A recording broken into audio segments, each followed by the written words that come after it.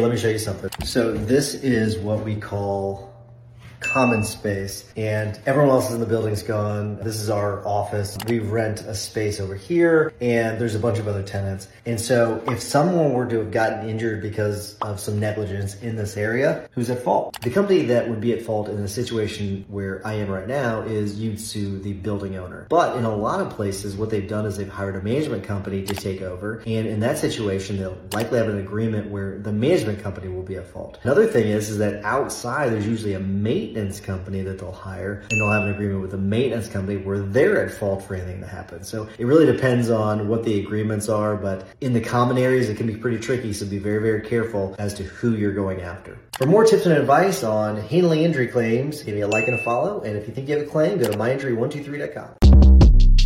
Short Cast Club.